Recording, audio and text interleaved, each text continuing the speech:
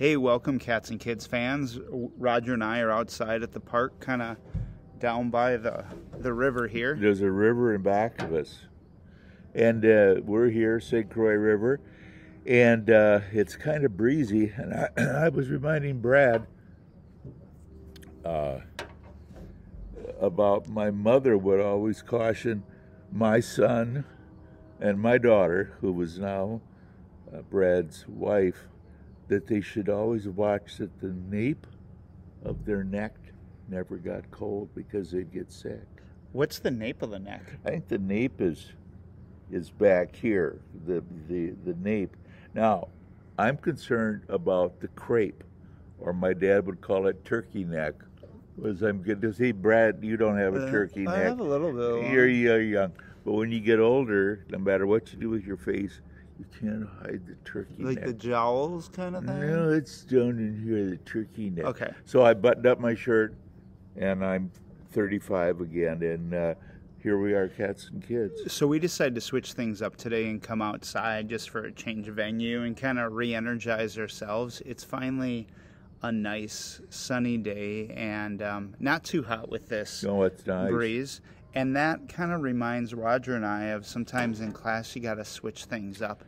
And it's nice to go outside, but with that there's a lot of fears and concerns. The fears are, of course, distractions from being outside. You've got this neat deal in the classroom, 4 square walls and a ceiling, and it's neat because it's very controlling.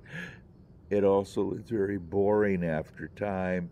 It's muggy. Stuffy. Stuffy, I was going to say good stuffy. And so you might say, well, it's a nice day. We've had nice weather. Let's go outside and mix it up and see if we can get more discussion. We can get maybe even more fun into our classroom. Two of the things that always scare me is losing kids either on the way in and the way out, or that time, the transition time from inside to outside, and then actually getting their attention back. So what's one of the tips we have for people who want to limit those distractions? Well, I think you've got to make it clear the day before.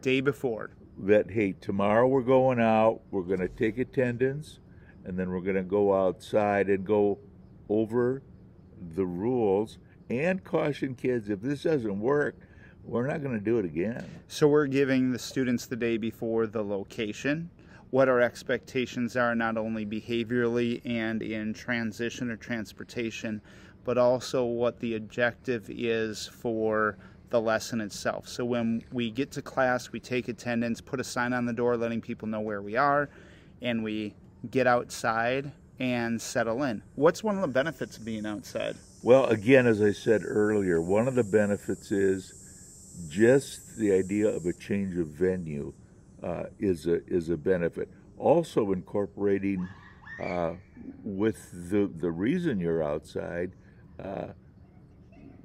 a lesson, not the standard lesson of, in my case, what is an adjective or something about Shakespeare, but incorporating the outside into the lesson.